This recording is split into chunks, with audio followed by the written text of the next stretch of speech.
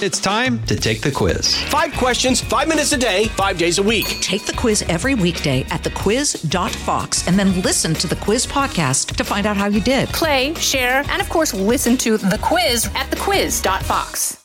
Fox on Tech. Apple is getting ready to open up iPhones to more outside apps, but not for U.S. users of the smartphone.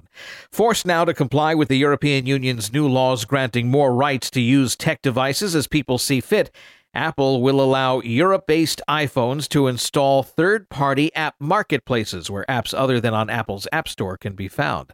The feature will come with the next iOS upgrade due in March.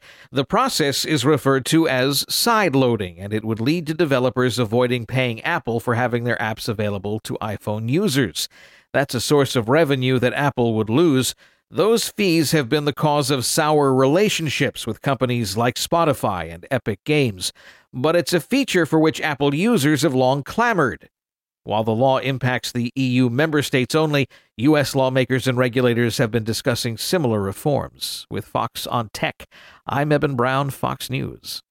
From the Fox News Podcasts Network. I'm Janice Dean, Fox News senior meteorologist. Be sure to subscribe to the Janice Dean podcast at foxnewspodcast.com or wherever you listen to your podcasts. And don't forget to spread the sunshine. Listen to Fox News Podcast shows ad-free on Fox News Podcast Plus, on Apple Podcast, Amazon Music with your Prime membership, or follow wherever you get your podcasts.